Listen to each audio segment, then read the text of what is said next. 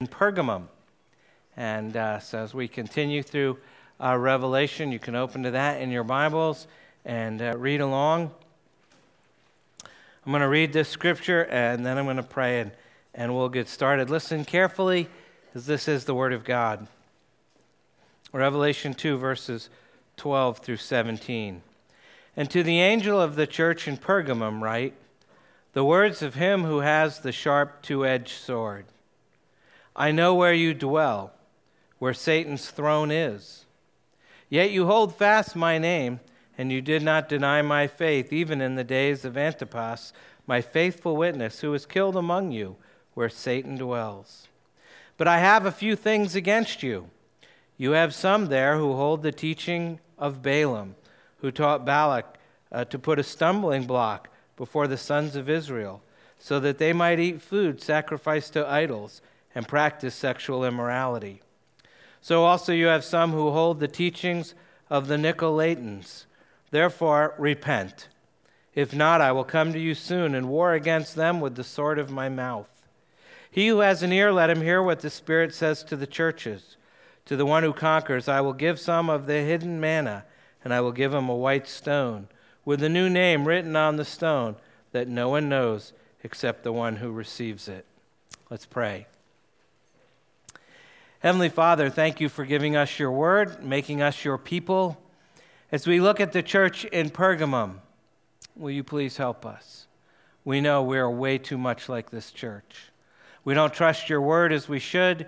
We struggle with the same sins, the same temptations, the same idols, the same issues, the same problems. We lack faith. We're sinful and self-centered. And Lord, these are hard words, and we want to be soft people, so help us to hear these hard words. Lord, help us to meet Jesus in all of his glory as we see him here in these words. Do this for each one of us this morning. In the good name of Jesus, amen.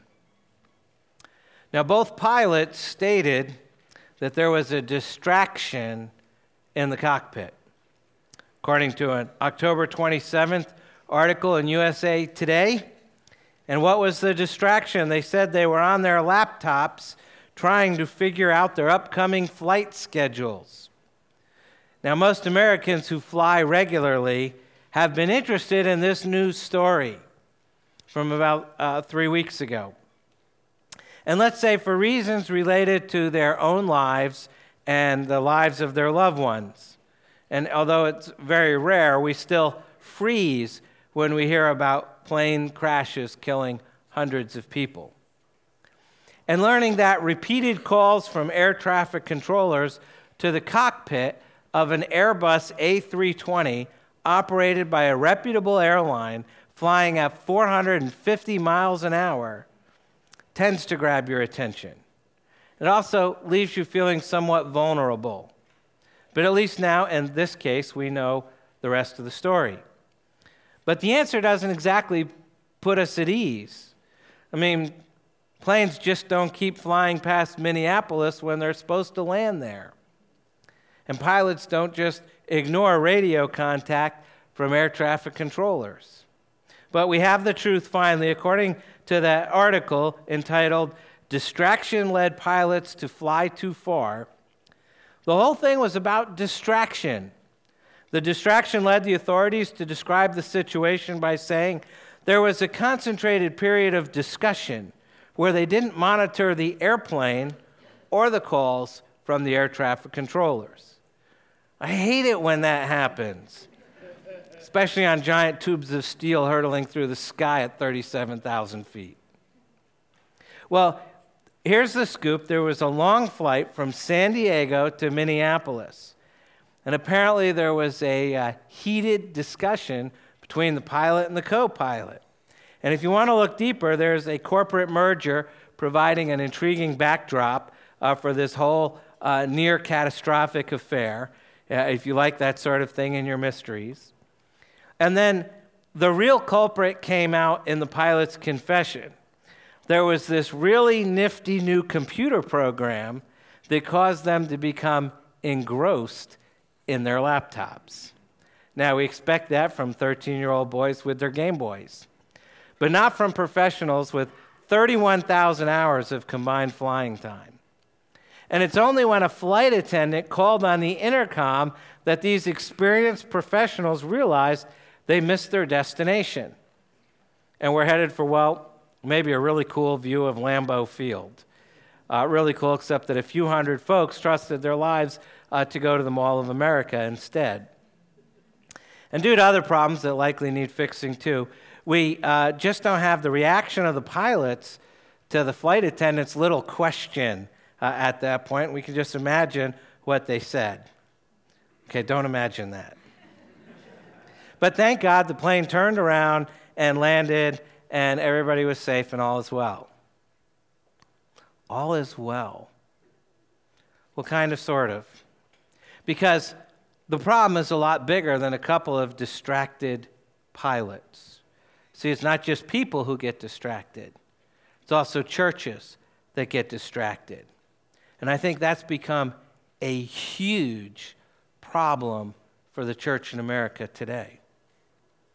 I mean, what would things look like if Satan had his way in a city? I mean, probably the first frames in our imaginative slideshow would probably depict mayhem on a massive scale.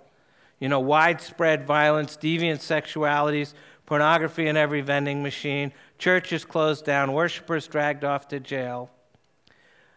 But over 50 years ago, Donald Gray Barnhouse, who was the pastor of Philadelphia's 10th Presbyterian Church, gave his CBS radio audience a very different picture of what it would look like if Satan took control of a city in America.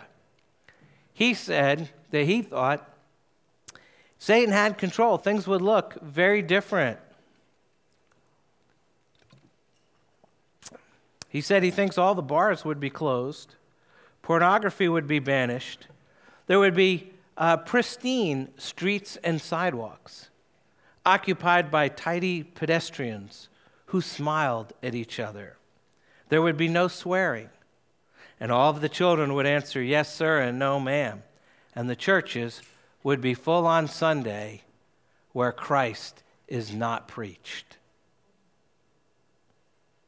His view, if Satan got control, he would let us think that everything is just fine, except Christ would not be preached. You see, the enemy has a subtle way of using the scenery and props to obscure the main character. And our focus can be changed. Perhaps it's on cultural transformation, not a bad thing.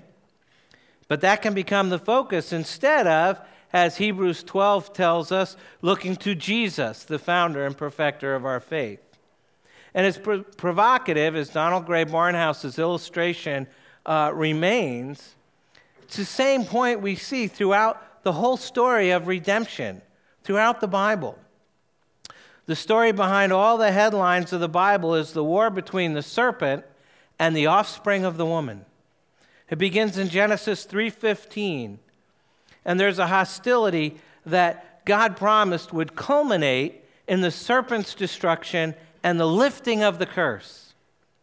And this promise was a declaration of war on Satan and his kingdom, and the contest immediately unfolded in the first religious war we have in the Bible between Cain and Abel in Genesis 4. We see it in the battle between Pharaoh and Yahweh that led to the Exodus and the temptation in the wilderness. And even when the Israelites were finally in the land, the serpent seduces Israel to idolatry and immorality. And yet God always preserved that seed of the woman who would crush the serpent's head. The story leads all the way to Herod's slaughter of the firstborn children out of fear of the Magi's announcement of the birth of the true king of Israel. And then the Gospels unpack this storyline, and the epistles elaborate its significance. Everything is leading towards the cross. And even the disciples, even Peter, try to distract Jesus away from that mission. We see that in Matthew 16, and they're being unwitting servants of Satan. We see this problem throughout the Scriptures. We're told in 2 Corinthians 4, In their case, the god of this world has blinded the minds of the unbelievers to keep them from seeing the light of the gospel of the glory of Christ, who is the image of God. For what we proclaim is not ourselves, but Jesus Christ as Lord, with ourselves as your servants for Jesus' sake. So this is the story of the Bible. And now we know that Satan lost the war on Good Friday and Easter, but shifted his strategy to keep the world from hearing the gospel that dismantles his kingdom of darkness. Paul speaks of this cosmic battle in Ephesians 6, and he directs us to the Word, the gospel, Christ and his righteousness, and faith and salvation as our only armor against the assaults of the enemy. And we will see when we get to Revelation 12, the history of redemption is recapitulated with the dragon sweeping a third of the stars representing the angels from heaven, and then laying in wait to devour the woman's child at birth, only to be defeated by the ascension of that promised offspring. Nevertheless, Satan, knowing his time is short, he pursues that child's brothers and sisters. And wherever Christ is truly proclaimed, Satan is actively present. He seeks to devour the church, employing the same tried and true and tested methods, not only persecution and martyrdom from outside the church, as we saw last week with the church in Smyrna, and as we see around the world today, but also heresy and schism from within. And Satan knows from long experience that sowing heresy and schism is far more effective. While the blood of the martyrs is the seed of the church, the assimilation of the church to the world silences that witness. And it's easy to become distracted from Christ as the only hope for sinners, where everything is measured by happiness rather than God's holiness. When that happens, the sense of our being sinners becomes secondary, if not even offensive. If we're merely good people who've lost our way, but with the proper instruction and motivation can become better people, then we don't need a redeemer. We just need a good life coach. And today, I believe the church is being routinely tempted to what can only be called Christless Christianity. Christless Christianity. That sounds a bit harsh. I mean, we're a little shallow, perhaps, sometimes distracted, even a little man-centered from time to time. But Christless? And what that means is, I think we're getting dangerously close to the place in everyday American church life where the Bible is mined for relevant quotes, but is largely irrelevant on its own terms. God is used as a personal resource rather than known, worshiped, and trusted. Jesus Christ is a coach with a good game plan for victory rather than a Savior who's already achieved it for us. Salvation is more a matter of having our best life now than being saved from God's judgment by God Himself. And the Holy Spirit is an electrical outlet that we can plug into for the power that we need to be all that we can be. And the message of much of American Christianity has simply become trivial, sentimental, tolerant, irrelevant, and a place where Christ is not preached. Sadly, this is not a new situation, because it's very similar to the situation in a church a long time ago in a city named Pergamum. And that brings us finally to our text this morning, which was written to a church in the city. Verses 12 and 13, a church in the city. And to the angel of the church in Pergamum write the words of him who has the sharp two-edged sword. I know where you dwell, where Satan's throne is. Yet you hold fast my name, and you did not deny my faith, even in the days of Antipas, my faithful witness, who was killed among you, where Satan dwells. Can we go ahead and put up the map? All right. So we started, if you remember, in Ephesus, and last week we went to Smyrna, and now we go 60 miles north to Pergamum. Way up there at the top, we have sort of a semicircle here, and we're at the top of the semicircle. And this is the third church to receive this letter. It's about 20 miles inland and about 60 miles north of Smyrna. Now, Pergamum is traditionally known for its worship of the serpent god Asclepius. Don't try to say that. He is the god of healing, and his symbol on Pergamum's coins was a serpent. Asclepius as a serpent would remind one of Satan as a serpent and as a dragon in Revelation. Now, Pergamum also hosted temples to the imperial cult of the divine Augustus and the goddess Roma, as well as all the usual list of Greek and Roman gods. And it had a famous giant altar of Zeus that was 120 by 112 feet, and it overlooked the city on a citadel, and some have suggested this is the background for the reference to Satan's throne in these verses. Zeus, after all, was the king of the Greek gods. But the central image in this passage appears to be that of Roman rule. Pergamum was an independent city until 133 BC, and its last king willed it to Rome. He just gave it away. He said, I'm dying, you can have my city. People in the city had no choice. Nobody voted. There was no negotiation. Just, here, have the city, the people, the buildings, the whole 9 yards. And so it became the capital city of Rome in Asia. It was the provincial capital. If Ephesus was like New York, and Smyrna was San Francisco,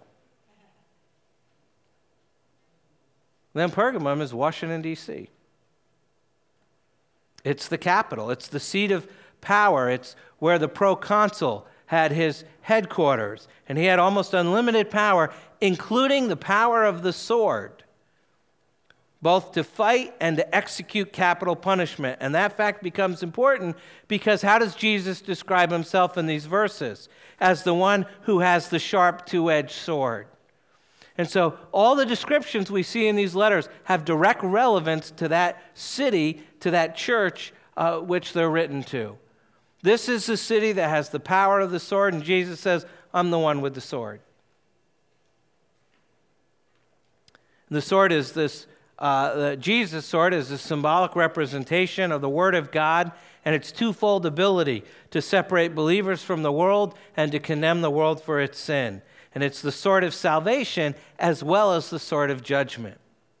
Now, the throne of Caesar, then, is the throne of Satan. Satan is not identified with Rome totally. He is independent of all of his tools. But it's the Roman rulers through whom Satan works.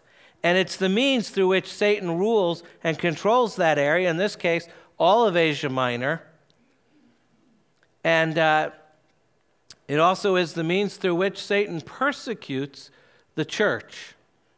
And the key to this identification is the reference to Antipas, a Christian martyr.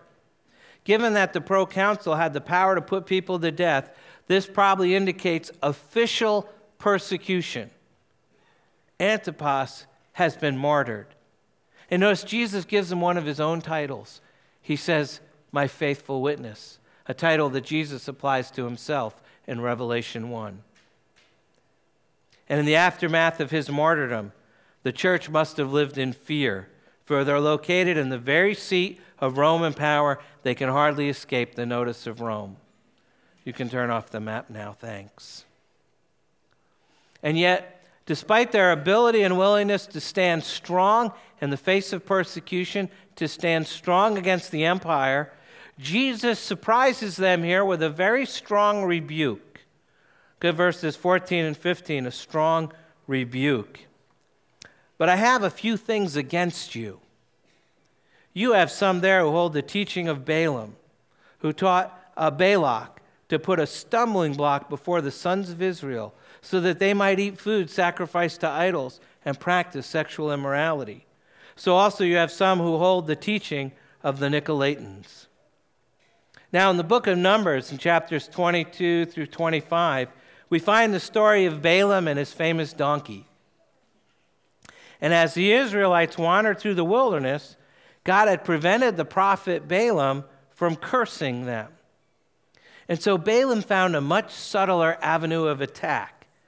And he advised Moab's king to send Moabite women to seduce the Israelite men into idolatry and sexual immorality. And so he did, she did, they did, and eventually God came and struck them all dead.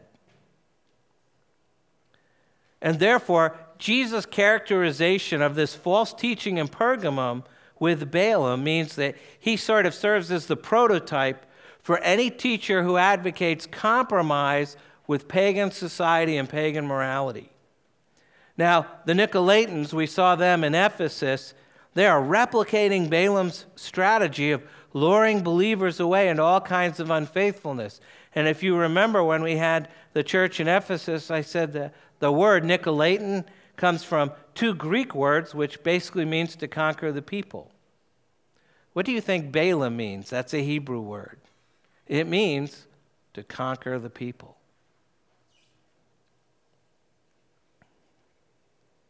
And so now you have these people advocating for Christian participation in the pagan ceremonies of the culture. And so much of pagan life is affected by idolatry. The food one ate, the coins you used, the holidays you celebrated, even the restaurants one frequented, and so on. And so there's this great temptation for Christians to find ways to accommodate themselves to the culture. And on top of that, the cult of the Roman Empire is everywhere. And it's become a badge of citizenship to partake in that kind of worship. Now, I'm sure that a great many people thought it was just plain silly, worshiping a man as a god, a man whose human limitations were perfectly well known. But they did it anyways. And the Gentile Christians in the Pergamum church have been part of that culture their whole lives. It's simply a way of life for them. And they could easily say, you know, we never took it seriously before we became Christians, and we certainly don't take it seriously afterwards, so why make an issue about it now? But idolatry is connected throughout the Bible with immorality. One leads to the other, always in the Scriptures. Idolatry always leads to immorality. And that's clear from Romans 1. So the reference here to sexual immorality may refer to this basic lack of morals that were just part and parcel of pagan life and worship. And this whole city and this whole culture are shaped by its temples and its idolatry and its sensual worship with temple prostitutes and all the rest. And we know from elsewhere in the New Testament that it was really a new thought to many Gentile Christians that their sexual life had to be submitted to the lordship of Christ, and that they were required to be chaste as single and faithful as married. Christianity introduced those as somewhat novel concepts that really weren't being followed outside of Judaism. They weren't being followed all that well inside of Judaism. In any case, their argument was probably something like this. Look, these idols aren't real anyway. What difference does it make if we eat food offered to them or participate in the temple rituals? Most of the pagans do these things, just out of civic duty, not out of any real religious belief. And we're good citizens, and this way we can remain friends with them. Perhaps we can be a witness to them. But lurking beneath are the attractions of sensuality and worldliness, as well as the safety that comes through accommodation to this prevailing culture. Today, we live in an unprecedented sensual culture, much like the culture of Balaam and of Pergamum. And Christians are deciding in great numbers that the sexual ethics of the Bible are just too hard. And if some are openly advocating a promiscuous life, they're simply practicing it with a less troubled conscience. Promiscuity has become more and more common in a time and place such as ours, and to stand against it requires great determination. Or we could look and consider the relativism and the pluralism of our society today, of our culture, the insistence on every side for tolerance on all matters of various outlooks, various viewpoints. And what's the problem with that? Isn't tolerance a good thing? The problem is truth. That unyielding, fixed, absolute standard that refuses to be trimmed or shaved in any way. And the one who has the sharp, two-edged sword coming out of his mouth has spoken. And he has said that faithfulness to him and a life of Christian integrity cannot be reconciled to pagan practices, cannot be harmonized with pagan worship, cannot be friendly with a life that's offensive to God. And the problem is that God forbids both idolatry and immorality. And the temptation that Christians face is that we somehow begin to imagine that people can be saved who aren't Christians at all. But the problem is that there's one way to God in heaven, and that is the way of faith in Jesus Christ. If you look at it, after all, Jesus said, John 14:6, I am the way, the truth, and the life. We're okay with that part. And then he says, no one comes to the Father except through me. Well, that sounds intolerant. Why is Jesus so intolerant? In our day, tolerance is exalted as a great virtue, especially on moral and religious grounds. But here, Jesus presents himself as passionately intolerant. Why? Because Jesus loves the truth, because Jesus speaks the truth, because Jesus is the truth, and because, as he claims throughout the Bible, falsehood and deception of any kind enslaves people. And Jesus is passionately intolerant because he's passionately intolerant of people being enslaved. And he's especially intolerant of false ideas being taught in his name. And so it was in Pergamum. And he gives them a pretty severe warning. Look at verse 16. And the warning. He says, therefore repent. If not, I will come to you soon and war against them with the sword of my mouth. Remember what he said earlier? He said, I know where you dwell. I wonder if he said that like, I know where you dwell. And what God has revealed to be true is there are standards by which we live, his standards, and that failing to live by those standards will bring his judgment. And there's a correct way to understand the faith and an incorrect way. And there's such a thing as orthodoxy and such a thing as heresy. And there's such a thing as obedience and such a thing as disobedience. And God alone will judge between them. But he's revealed his will to us through his words that we may know what is true and what's not, what's right and what's wrong, what thinking and living belong to heaven and what thinking and living belong to hell.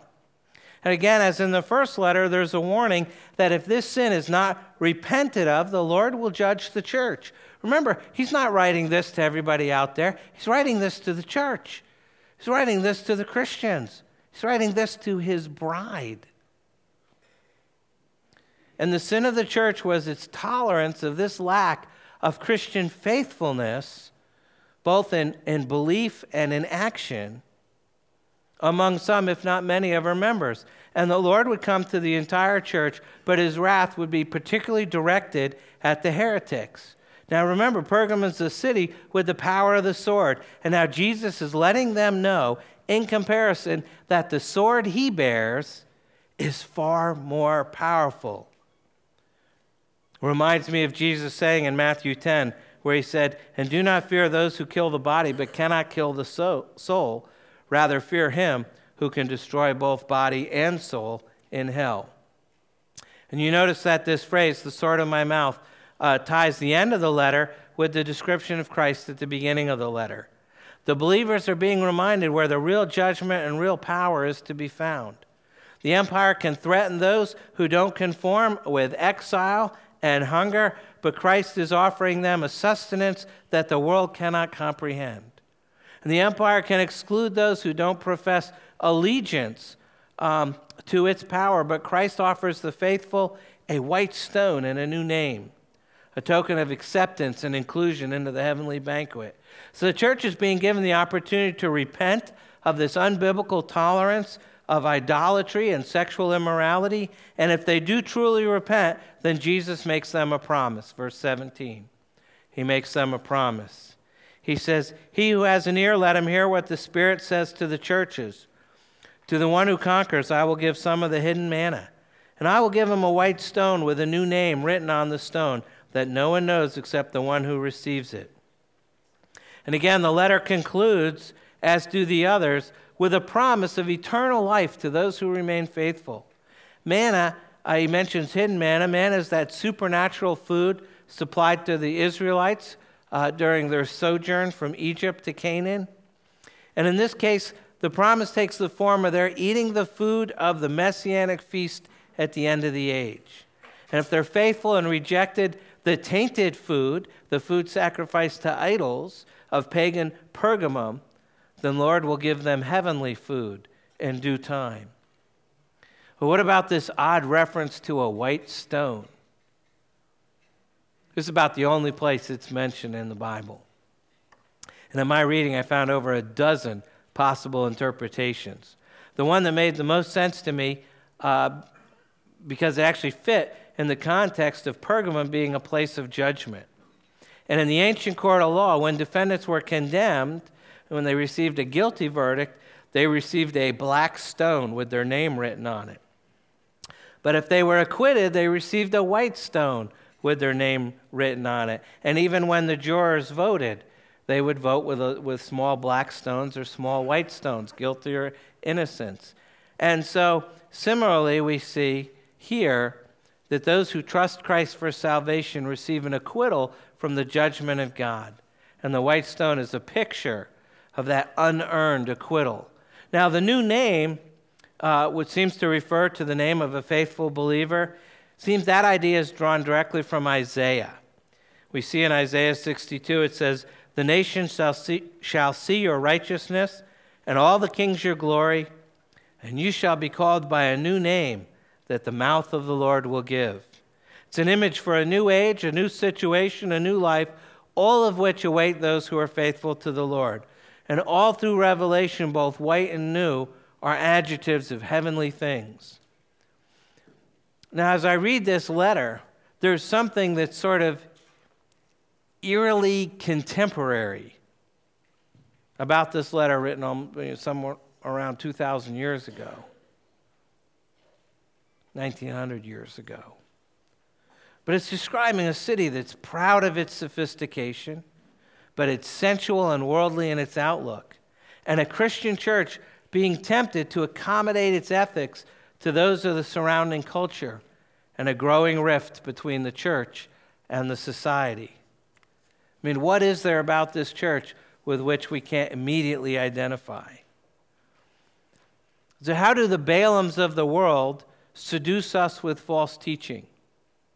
I think one of the most common ways is simply through distraction, which brings us back to where we started because we're still distracted. We're going to go back to the distracted pilots and the airplane. And yes, we thank God that the plane turned around and landed and all is well. Sort of. And I think Neil Postman was a great writer. His work is very helpful to us at this point. He wrote two famous books. One was called Technopoly, and the other one was called Amusing Ourselves to Death. And the late famous author, professor from NYU, prophetically warned that we are, quote, distracted by many things. And the issue goes much deeper than even the distractions of a new computer program. The truth is that even when we punish teenagers and airline pilots for spending too much time on their computers and not paying attention, we still have this problem of human beings being distracted. Theologically, this is a result of the fall. The epic but very real rebellion of mankind is taught in Genesis and in Paul's epistle to the Romans and throughout the Scriptures. In fact, it's the second great point of a Christian worldview: creation, fall, redemption, in which all of mankind and creation itself is subjected to a deep, humanly incurable condition that mars all of the original product, all of creation. And the problem is that we're sinners. And sinners, among other things, get distracted. See, even when the matter at hand, the lives of hundreds of people, demands our utmost attention, training, experience, and dedication, we can just look away. You know, we can't really blame just the two pilots. I mean, we fiddle with our iPhones as our cars move at high speeds amidst other people and their cars moving at high speeds who are also fiddling with their iPhones.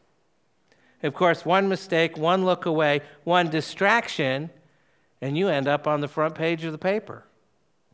Or you end up with a broken home, or a lost career, or eternal destiny unsettled, or a rejection of the God who made you, whose creation speaks of his presence, whose law is written on your heart, but you got distracted and missed the gospel. You overshot your destination. You fly too high, too long, and disregard every voice that comes at you. Other things just have your attention. And the truth is, whether we're flying planes or running a business or leading a congregation or arguing cases in court or raising a family or being a friend or a son or a daughter, we all get distracted.